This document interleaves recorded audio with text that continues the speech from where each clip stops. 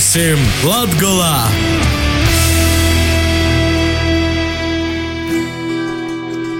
Sveicināti, cienījamie radioklausītāji! Šodien aktuālo un kultūras notikumu apskatu Latgalē sāksim ar vēstījumu par svarīgāko Latgalē.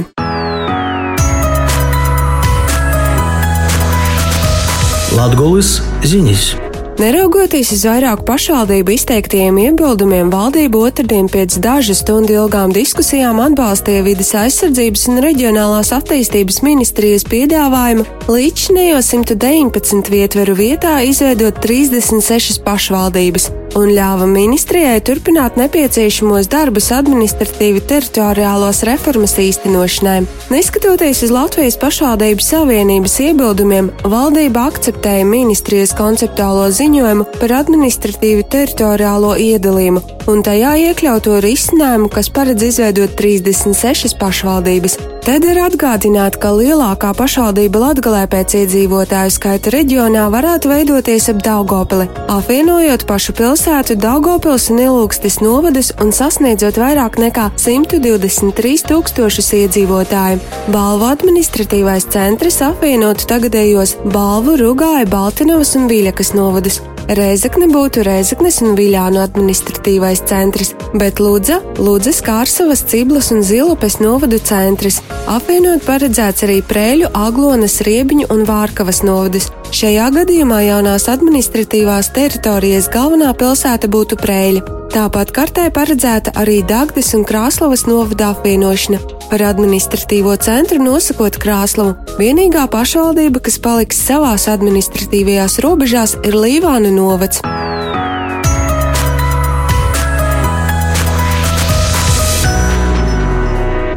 Rēzeknes novada iedzīvotāji, kam ir vajadzīga sociālā aprūpe, no 20. septembra varēs izmantot sociālo aprūpētāju mobilās brigādes pakalpojumus, kuru nodrošināšanai iegādāts specializētais transporta līdzeklis. Ar specializēto transporta līdzekli aprīkotu mikroautobusu Volkswagen Crafter sociālie darbinieki un aprūpētāji dosies pie veciem, vientuļiem un slimiem, attālos laukos dzīvojošiem cilvēkiem un sniegs nepieciešamos pakalpojumus. Mobilā brigāde palīdzēs uzdevumos, ko seniors nespēja paveikt saviem spēkiem. Rēzeknes novada sociālā dienesta vadītāja Silvija Strankale skaidroja, ka Rēzeknes novadā ir vismaz 60 cilvēki, kam ir nepieciešama šāda veida pakalpojumi.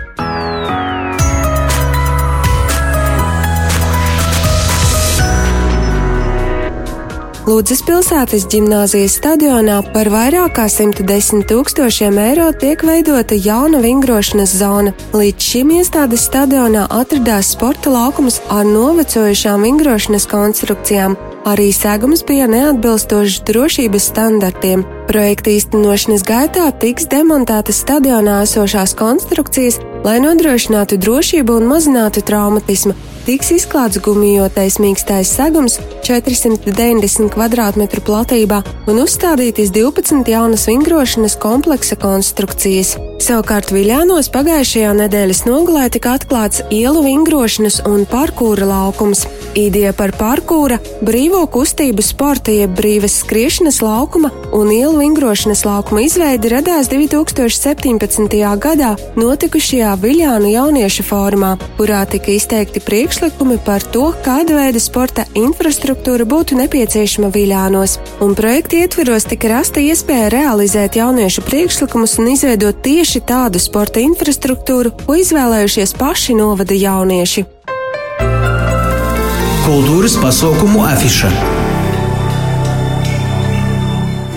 Šonedēļ Daugavpils turpina restartēties, piedāvājot kvalitatīvu mūzikas un mākslas festivālu Daugavpils Restart. Un ceturtdien Vienības nama koncertzālē izskanēs brīnišķīga Eiropas kamermūzikas programma. Plašāk par šonedēļ notiekošajiem festivāla pasākumiem pavēstīs festivāla direktors Aivars Broks. Ceturtdien Vienības nama koncertzālē būs tāds tipisks kamermūzikas koncerts. Eiropas kamermūzikas programmā uzstāsies trio. Tātad mūsu Rīgas mūzikas akadēmijas spēki, audzēkņi, kuri tagad mācās akadēmijā, Dārta Stašāna, Ingus Grīnbergs un Inte Klimoviča ar tipisku tādu ļoti interesantu kamermūzikas programmu. Ja mēs runājam par piekdienu, tad ir Cietoksnī tāds jauniešu pasākums, kur viņi nosauca Are You Hungry? angļu valodā vai izsalkuši. Nezinu, ko viņi ar to domāja, bet tur būs performances, instalācijas un teātra lasījumi un kino. Un vesela virkne DJ piedalīsies. Un tie ir 6-7 DJ, kuri ir sakombinējuši savu mūziku. Tur ir vesela rinda ar mākslinieku, kuri veidos tos mākslas darbus turpat uz vietas. Ir arī piedalīsies aktieri un dejotāji. Un tas sāksies 8:30 vakarā, un man liekas, ka tas beigsies kaut kur ap 3 naktī. Tā ka tas ir tāds arī viens no variantiem, kā mēs varam dažādot šo piedāvājumu.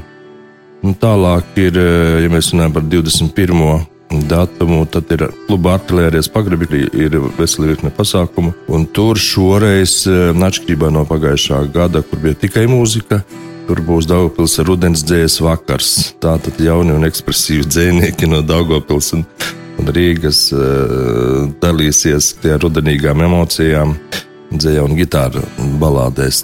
Paldies festivāla restāra direktoram Aivaram Brokam.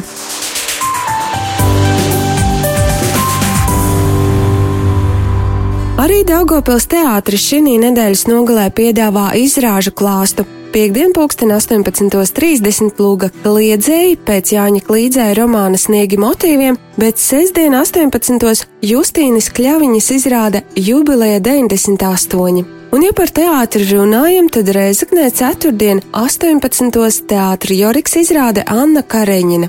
Izrādē monologā tiek risināti tādi vitāli jautājumi, kā kas ir mīlestība, kas ir kaisla, kādas vērtības cilvēkam ir un kas viņam ir svarīgs.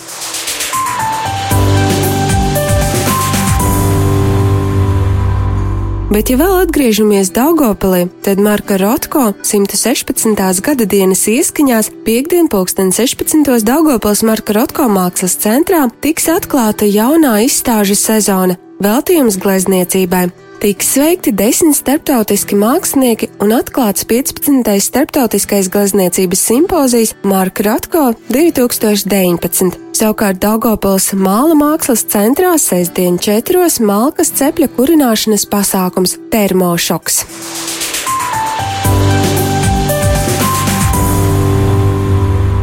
Balvu Sakrālās kultūras centrā piektdien 18. koncertu uzvedums ar skatienu uz debesīm par cilvēka ceļu pie Dieva, par mīlestību par mums. Dziesminieks Jānis Holšteins Upmanis, varbūt kādam plašāk pazīstams kā Goran Gora, programmā priecēs ar savām un citu komponistu dziesmām.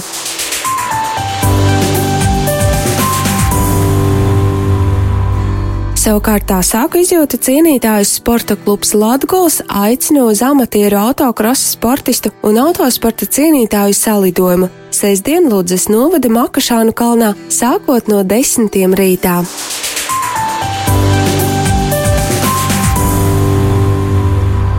Rēzeknes novada Maltā sestdien gada tirgus. Un kā jau ierasts Borovajas tirgū, jeb tirgū tagadējā Maltā, gaidāmas dažādas aktivitātes. Šogad mājražotāju un amatnieku tirdziņš Labs labam, šaušanā ar loku, tikšanās ar mednieku biedrību Maltas caunas, mednieku pat mednieku dinastiju stāsti par pieredzēto, medību suņu parādi, trofeju izrādīšanu, medījumu receptes un gardas zupas vārīšanu uz dzīvās uguns kā senos laikos, un, protams, jautra kopā būšana, mūzika, dziesmas un dejas. Par to gādās Maltas kultūras nama pašdarbnieki, un lai sajustos kā Borovajas laikos, būs mīļi gaidīti ciemiņi no Lūznavas, kadriļas dejotāji ar tā laika elpu, tērpiem, frizūrām un šārmu. Tirgū kā jau tirgū neiztikt bez kņadas, rosīšanās un nākotnes pārreģojumiem. Te nu talkā nāks griškānu, čigānu dziesmu ansambļa Čarger rosīgās dāmas. Savukārt Rēzeknē koncertzālē Gors sestdien 6 brīnišķīgo tautamēta koncerts, kurā tiks izdziedātas skaistākās un skanīgākās dziesmas.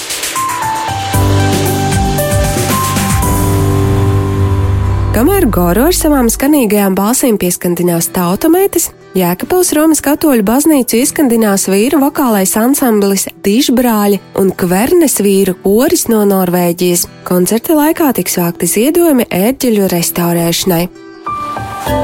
Pasaukums, ko vārds apmeklēt. Sestdien jau 18. reizi Viļakas novada Upītē notiks festivāls Upētis obuļdurs. kuru šogad vadīs komiķis Jānis Skutelis, bet īpašo viesu godā būs grupa Linga, turpina festivāla organizators Andris Slišāns. Tas ir vecākais latgalīšu festivāls pasaulē, kurš nemainīgi notiek jau kopš 2002. gadā. Obeļdorzu Idebunova radīja dzejnieks Antons Slišāns. Jām bija sapnis uztaisīt dzējas dīnas, todas, kur ne jau kādu pīspīšu atnāk klausētīs, bet todas, kur visi grib un nok un klausos ar prīku un izbauda. De to jām rados ideja, ka upīties Obeļdors, tas festivāls būs tāds, ka jumā būs gan dzejnieki, gan muzikanti, un tas pats interesantākais, ka muzikanti ir visādu stilu. Gan populārā, gan šlāgeris, gan pop, gan rock, un arī kaut kas pavisam smagāks. Galvenais ir tas, ka festivālā visi mākslinieki gandrīz 100% izpilda savas dzīsmes, airienīgi savus dzēvļus lasa latgalīšu valodā.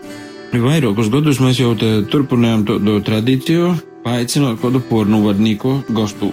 Šogad no grupu mūsim atbrauks gosti Linga, i ideja ir tāda, ka mums arī Linga kaut ko dzīdos latgaliski. Un jaunums šogad festivālā ir tāds, ka festivālam būs jauns vadītājs. Pirmos festivālos vadīja dzejnieks Antons Slišāns, pēc tam es to nodeva stafeti man, bet šogad mēs izmēģināsim jaunu veidu, ka mūsim festivālu vada, ko pieaicinot mākslinieks, ir šogad tas ir Jānis Skutelis. Rīcosimies jūs satikt un sazatiekamies upītie vecākajā latgalīšu festivālā pasaulē.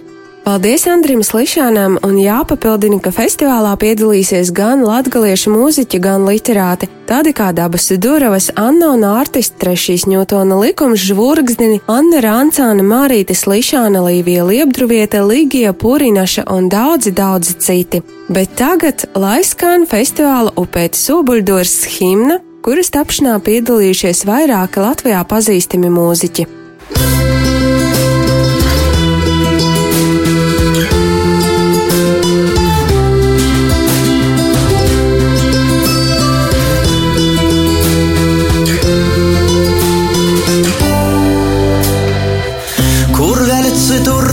Obelis zīt, kur verci tur tai bitis saņ, kur verci tur tai bierneibas godūs, bija atļauts tai draiskotīs man, kur verci tur tai izvona dzīt, školas zvons ir stundi, kas sauc, kur verci tur dzīt ceļi jūtīsmi, kaimotis rostu līk pīminēt vēl. Obelis monas, upītie obelis zīm.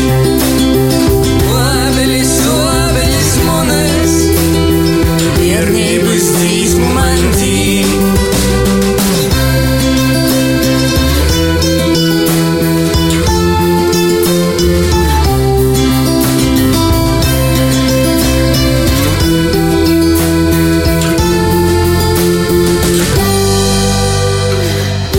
Ceļi aiziet pasaulī toļi, tūmas cerības sapņi imdēt, bet upītes obeļu dorsā, bierneibas sapņi un sveic. Obelis, obelis, obelis monas, upītes obeļu dors. Tavus zīdus un višu dzīsmos vismokokīs bierneibas dors.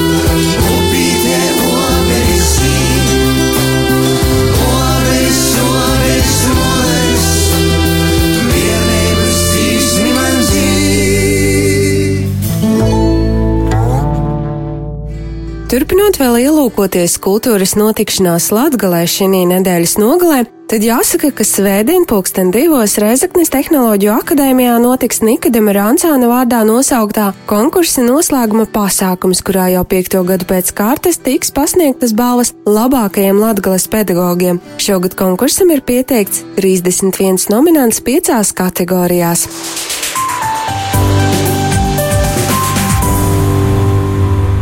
Otrdien 6. Rēzeknē Nacionālo biedrību kultūras namā Teātra Joriks pirmizrāda Mēmais detektīvs visai ģimenei Cauruļu zobis vienīgais, kas ir stāsts par mīlestību un sapratni vienā cēlienā. Izrāde ir bez vārdiem un tāpēc piemērota kā lielam, tā mazam skatītājam.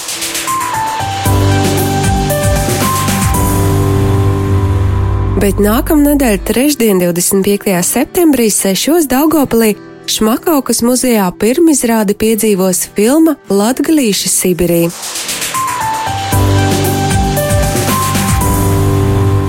Paldies, ka šodien klausījāties aktuālo un kultūras notikumu apskatu Latgalē. Lai jums skaistas un izdevušās brīvdienas!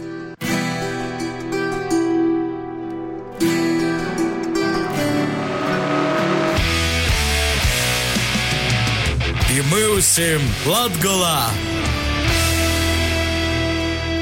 Raidījuma veidošanu atbalsta Nacionālo elektroniskos plašsaziņas līdzekļu padome.